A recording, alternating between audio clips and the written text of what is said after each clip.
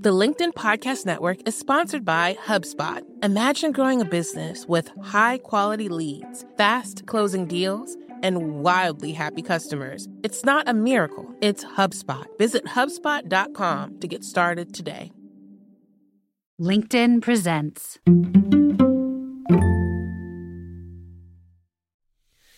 From entrepreneurship to global business leadership, from challenges to self-discovery to our ever-changing future, what separates those who win and those who get passed by? This is the Yes Factor with Winnie Sun.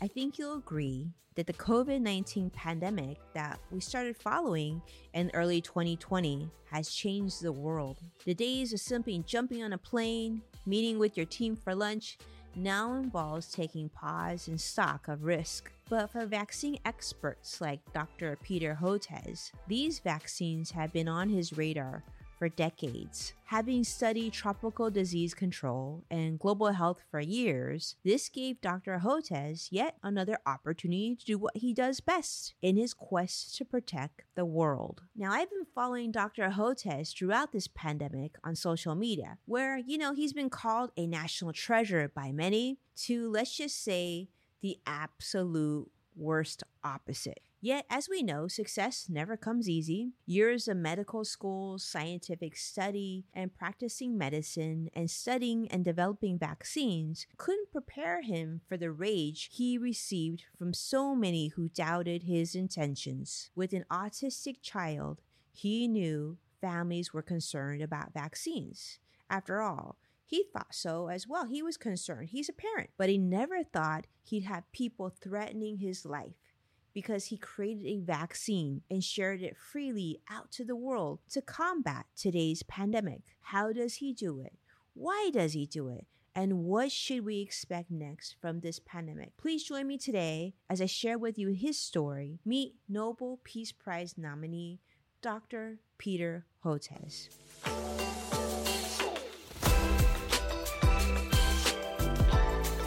Thank you so much, Doctor, for being here. How are you today?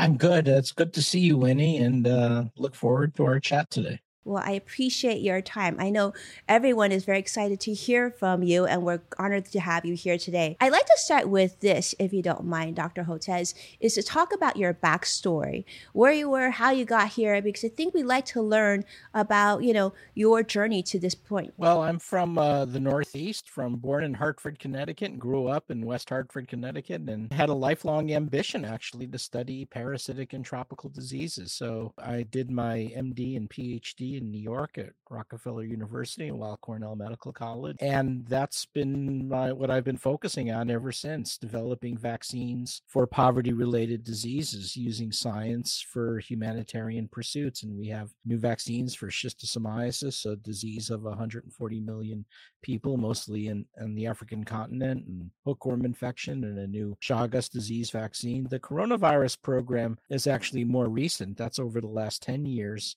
We started developing vaccines for SARS and MERS because they were orphaned as well. Remember the original SARS that came out of southern China in 2002 and spread into Toronto. And that's how we showed the spike protein as a target of the virus, how to deliver the spike protein. All that fed into the COVID-19 program. And now our center, which is called the Texas Children's Hospital Center for Vaccine Development, that's co-headed by myself and my science partner now for the last 20 years, Mary Elena Batazzi, has developed a low-cost COVID-19 vaccine for the world it's a vegan vaccine that uses yeast fermentation, similar to what's used to make the recombinant hepatitis B vaccine. And the reason why that's relevant is because that technology for making hepatitis B vaccine is in place in India, Indonesia, Bangladesh, Vietnam, China, of course, Brazil, and multiple other countries, so that if you want to make a COVID vaccine for the world, this one you could plug and play pretty easily. And now this one has been, when we've licensed it to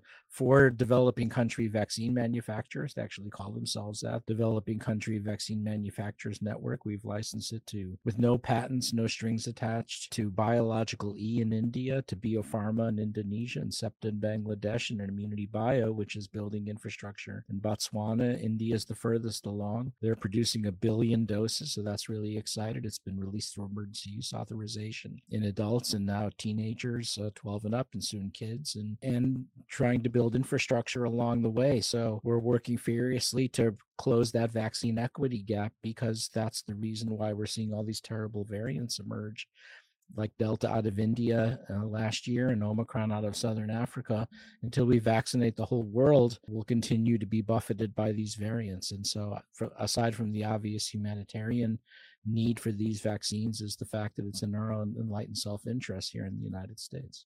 That's the Cliff Notes version. That's a Cliff Notes version. I'll take it. Well, it's interesting that you've been saying, you said, well, we've been working on this COVID vaccine. It's relatively new. And you said we've been working on it for the last 10 years. I think many people who are not in your field thinking, wow, that actually been studying this quite a lot longer than it was on our radar. So let's talk about this a little bit. Obviously, it's a highly controversial topic, but you've been such a vocal person about, you're already so busy working on helping people all over the world. How do you have time to then share this with the public, and why is this important to you? Well, for the last 20 years, I've always tried to maintain a foot firmly planted in public engagement. And that's the hard part of my life, is being a working scientist and keeping up with what working scientists do, and keeping up with the grants and the papers, and keeping up with the scientific literature and in the lab meetings and all of that sort of thing, but also trying to really address public concerns about science, and most recently to combat a pretty aggressive anti-vaccine movement. So I have 4 adult kids, including Rachel, who has autism and intellectual disabilities.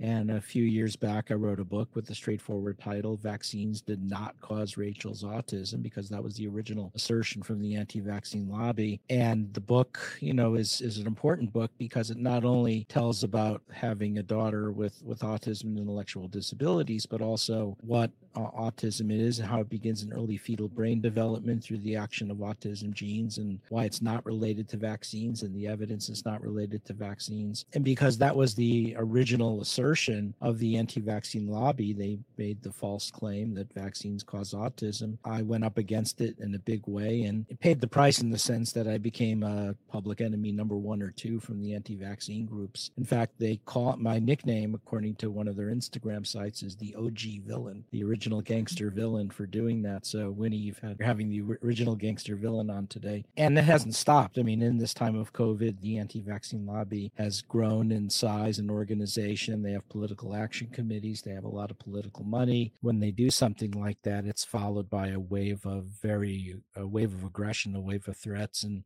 as I sometimes say, it's a tough time to be a scientist in America. It's a tough time to be a scientist indeed. I applaud you for doing what you do. I know it's not easy to do. I think, as a parent of young children, I think sometimes we feel like we want to be in control and have the knowledge and feel comfortable, right? This is something that we're all living through for the first time. Oftentimes as parents, we're thinking, is vaccination the right thing to do? I've thought that as a parent. I know many people still feel this way. A lot of this was rushed. So thank you for speaking out on that. I think that uncertainty certainly is something that we can relate to.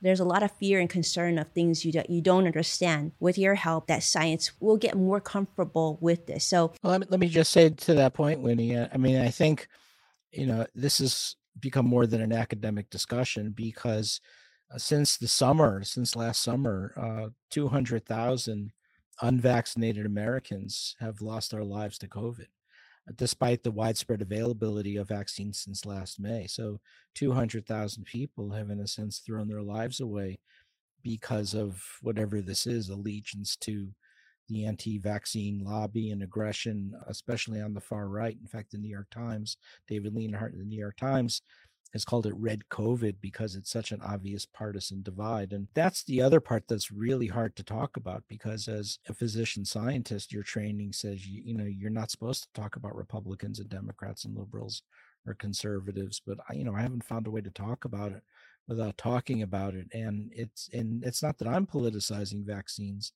Those guys are. And what I'm trying to say is, this anti-science, anti-vaccine sentiments and aggression doesn't belong.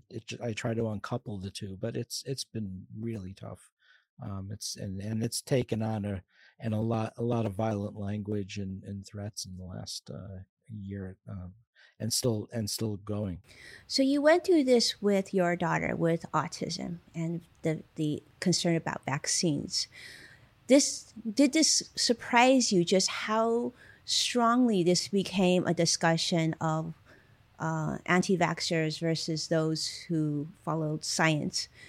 Did any of this surprise you? I think the part that I didn't count on, I mean, it started out, as small groups, mom and pop groups concerned about autism or concerned about, something they've read on the internet. That part I understood, and I thought I knew how to talk to parents about that. And generally I had good success talking to parents, and eventually they'd vaccinate their kids. I think the kind of the twist that it took starting around the 2010s, though, is when it became a political movement and they started forming political action committees, and there was a lot of money from the Republican Tea Party for this. And at first it didn't make any sense. Now I'm starting to understand it. And so that by going up against these political action committees, you were fighting something much bigger than you ever dreamed. And in response, they began not only targeting the science, but you see this on Fox News at night. Now they're targeting the scientists and portraying you prominent U.S. scientists like myself and others as enemies of the state. And as I like to say, this is a nation founded on our research institutes and universities. It's what allowed us to help defeat fascism in World War II and win the Cold War, and help in the control of HIV/AIDS. And so we are a nation of science and innovation. So to see that under threat gives me a lot of pause for concern. Well, let me ask you this, Dr. Hotez. I'm going to circle back a little bit. And so, do you think there's a way that we can have a more comfortable discussion about vaccines, and to be able to have these, conversations where some of the heat can be turned down, and we can finally get to a point where you talked about the importance of having global vaccination? Do you see this as something that can be changed, or do you feel like I don't even know where to begin? Well, I keep trying. I think working on something called neglected diseases my whole life. By definition, I'm an optimist, and so anytime despite what they do to go after me, anytime I'm invited on Fox News, I go on, or any of the conservative news outlets, or I'll do a Breitbart interview, and always willing to talk to conservative groups, because I think we have to do it to save lives. Again, 200,000 unvaccinated Americans losing their lives needlessly. I don't even know what you call that anymore. It's not even misinformation or disinformation. It's some form of self-immolation, and it's a killer. So I'm working on a new book now that has the working title Anti-Science Kills, that really highlights this and tries to educate people how far the anti-vaccine, anti-science movement has become. And then the question is, what do you do about it? Part of the answer is, I'm not sure I know what to do about it anymore, because it's gone way beyond the health sector when this has become a political movement. So I've recommended to the Biden administration that they look at trying to bring in some experts outside the health sector to get educated on what we can do, from whether it's from Homeland Security or the Justice Department or the Commerce Department, to understand what our options are to combat the aggression and to save lives. I think the other piece to this relevant to today's news is, we know the Russian government and Putin's propaganda machine has been using this as a wedge issue to divide our country, to expand the gap between Republicans and Democrats, and through this very sophisticated program of what's sometimes called weaponized health communication with bots and trolls. So this means bringing in the State Department on this. So there's a lot of things we need to do. Let me circle back real quick. I want to ask you, Dr. Hotez, why a patent-free vaccine? Why did you decide to go this route? Well, as I like to say, when your house is on fire and you can make one phone call, you don't call the patent attorney, you call the fire department. We're the fire department. And I just saw, so much global vaccine inequalities in the fact that the African continent is, for all practical purposes, remains unvaccinated. Much of Southeast Asia, the poorer countries of Central America and tropical regions of South America, unvaccinated. We've got to fix this. And so I said, look, let's just take the patents off the table and we'll worry about it later. Let's get this vaccine out to people. And I think it's resonated. I think people are really happy to see this. I think they're getting tired of all the fighting and worrying about intellectual property when so many lives are being lost, especially in low and middle income countries. And the fact that until we fix this, we're going to continue to have this pandemic until we halt the variants of concern from emerging from unvaccinated populations in low and middle income countries. The only tough part of this is it's very idealistic in nature. It's necessary, it's essential, but it means that we do depend on private philanthropy for this. We really don't get any money from the U.S. government. We got a little bit, about $400,000 from the NIH early in 2020. That's about it. So it's really nothing compared to the billions people are getting, companies are getting, and nothing from the G7 countries. So we struggle. Fortunately, some private philanthropies in New York, like the JPB Foundation, or in Texas, some of the Texas philanthropies like Tito's Vodka, of all organizations, and the Clayburgh Foundation, Dunn Foundation, MD Anderson Foundation. That's one of the reasons we came to Texas, because it is a good philanthropic environment, but we still struggle because we, like any other organization, we have to pay the salaries of our scientists. And that's always the tough part. So I'm amazed we've gotten as far as we have with our group of 20 scientists, but I think we could go faster and quicker with additional support. And as I said, no one else seems to have this mission of vaccinating the world like we do. And we'll be right back with Dr. Peter Hotez.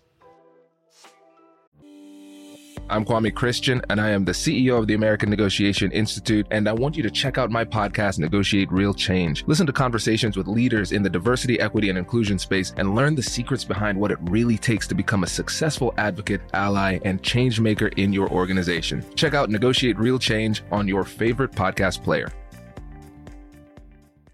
The LinkedIn Podcast Network is sponsored by HubSpot. More to-dos, less time, and so many tools to keep track of. Doing business can be hard, but you don't need a miracle to hit your goals. You just need HubSpot. Their all-in-one customer platform can make growing your business infinitely easier. Imagine this: higher quality leads, fast closing deals, wildly happy customers, and more benchmark-breaking quarters. It's not a miracle, it's HubSpot. Visit HubSpot.com to get started today. And so for those who are listening and who want to help, I know that this is an area where they can go and contribute. They can make donations. Where should they go to do that? Well, if you're on Twitter at all, on pinned to the top of my Twitter handle is a donation page for our Texas Children's Hospital Center for Vaccine Development. That's one way, or you can contact me by email. It's pretty easy to find. The anti-vaxxers seem to have no trouble finding it, so I'm sure your listeners won't have much trouble finding it either. That would really help, and even small donations make a difference. And by the way, our vaccine looks like it'll be the lowest cost of all the vaccines. So simple technology made locally. In India, it's being priced at 145 rupees a dose, which I had to look up. That means about $1.90 a dose. So it's the least expensive of all the COVID vaccines. And now Indonesia's producing a similar version of it. And because it's vegan, they're going to make it as a halal version for Muslim majority countries. So that's exciting. And now in Botswana, it's looking really promising as well, in Bangladesh. But, we're getting calls from countries all over the world. So, Vietnam, for instance, has the ability to make hepatitis B vaccine a similar technology, so they could make it, or countries in North Africa, or even other countries in sub-Saharan Africa or Latin America. So we still keep pushing. Well, thank you for pushing that. And I think that because you said this is like old technology, so I imagine it's easier to replicate, and it's probably technology more people around the world are comfortable, right? Because it's something that's right. In fact, we've actually done something also kind of unique. It's open source in the sense that we've published every step of how we make the vaccine. and you can just download the papers. If you go to the PubMed, National Library of Medicine search site, you have 5 papers. You don't even have to talk to us to make it. Although we make it easier for you to do that because we'll provide, the starter kit or the production cell bank, and we'll help in the assay development and help you in the technology transfer at our own expense. Again, we just decided we're going to make this as easy breezy as we possibly do this. Well, let me ask you this. COVID appears to be more manageable right now, right? We're hearing good numbers even this week. Of course, it's still here, but it seems like there's a bit of optimism across the country. What do you see next? Anything we should start to be prepared for?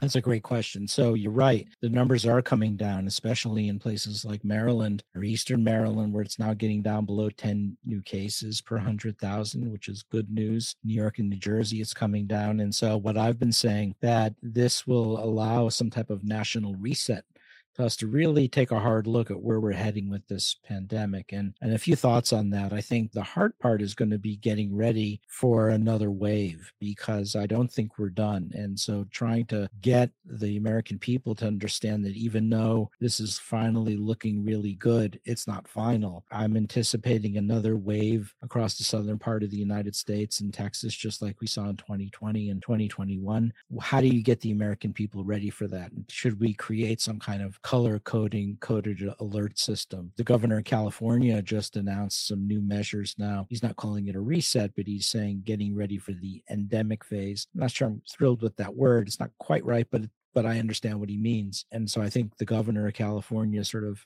the tip of the spear in trying to get the people of California ready for the next step. I think we could be in for regular winter waves. So that's going to be the hard part, is making people understand that we're still in for not sort of a long-term low level of infection, as some are saying, but it'll appear in waves just like it has the last 2 years. And so getting ready for that next wave. And by the way, we could still have another bump through the BA2 variant, although it's looking like so far it's not happening. It's not impossible. So that's something else to consider as well. But I think the time points that I'm worried about are over the summer in the southern states, just like we've had in the last 2 years, and then a peak in the winter. And maybe that'll go on for a few years, winter peak. So one of my colleagues, Mark Lipsitch, who's a professor at Harvard School of Public Health, early on in the pandemic, I think he was right, that we could see these winter peaks, and maybe Omicron was the first example of that. And I think that's a possibility as well. Well, thank you so much for sharing that. Went to visit Taiwan actually right before big pandemic hit here in the United States. And I remember even going on the subway system and, seeing people already mask up and knowing that, well, if you're maybe not feeling so good or things aren't feeling as safe, then go ahead and mask up. Do you think that that's a smart strategy for us as parents? We have children going to school. Is that going to be sort of a long-term strategy? Like, I know there's a lot of talk of whether or not masks should be still maintained at school. I'm here in California, so I think a lot of parents are still feeling a lot of anxiety of what we should do. Yeah, I mean, I've done a lot of work in China and Asia over the years, and you go, especially in the winter, you see that the mask culture is for real. A lot of people do wear masks, pre-pandemic, and so it's better accepted. It's never a bad idea, right? I mean, we know now the benefits of wearing a mask are that it also helps prevent other respiratory infections. I think it's a reason why we've had such mild influenza seasons the last 2 years. So certainly nothing wrong with that. But I think, and it depends where you are geographically. So here where I am in Texas, right now you go into the stores and, in restaurants, pretty much nobody has a mask on, unfortunately. So, it's just not it's just not reinforced by many of our elected leaders. So I think that's always going to be tough, trying to convince people to re-implement masks or mask mandates if we do have those new waves. Well, thank you. Well, and lastly, I know we need to let you go, but I just want to say congratulations on the recent Nobel Peace Prize nomination. Just before you go, tell us, how did it feel to be recognized with this nomination? I was pleasantly shocked, and I felt this kind of wave of relief. Not relief, not quite, but an elation, not quite right either. It was this a feeling of validation because, I've been so aggressively attacked over the last 20 years, but it's accelerated so much in the last 2 years. So I guess the word I would use is this feeling of validation that what I've been doing is valued by the world in terms of making vaccines for the world's poor and making this low-cost COVID vaccines and fighting the anti-science aggression. So there was a lot of emotional release. I was a bit in tears actually when I learned about it. I have no idea what the likelihood is I'd ever get something like that, but just the recognition of that a group would think enough of me to nominate me. In this case, I think it was Congresswoman Lizzie Fletcher from Texas, who's an amazing person. Just a really special moment for me and for my family. How do your kids feel? They must have thought that was pretty cool. Well, you know how adult kids are, or maybe you don't know, but they're too cool for school, as they say. But they were great. They were very supportive, and even my special needs daughter, who has a lot of intellectual disabilities, understood it and gave me a hug. That was really nice. And I told her, "Well, Rach, you helped me get." Her name's Rachel. I call her Rach.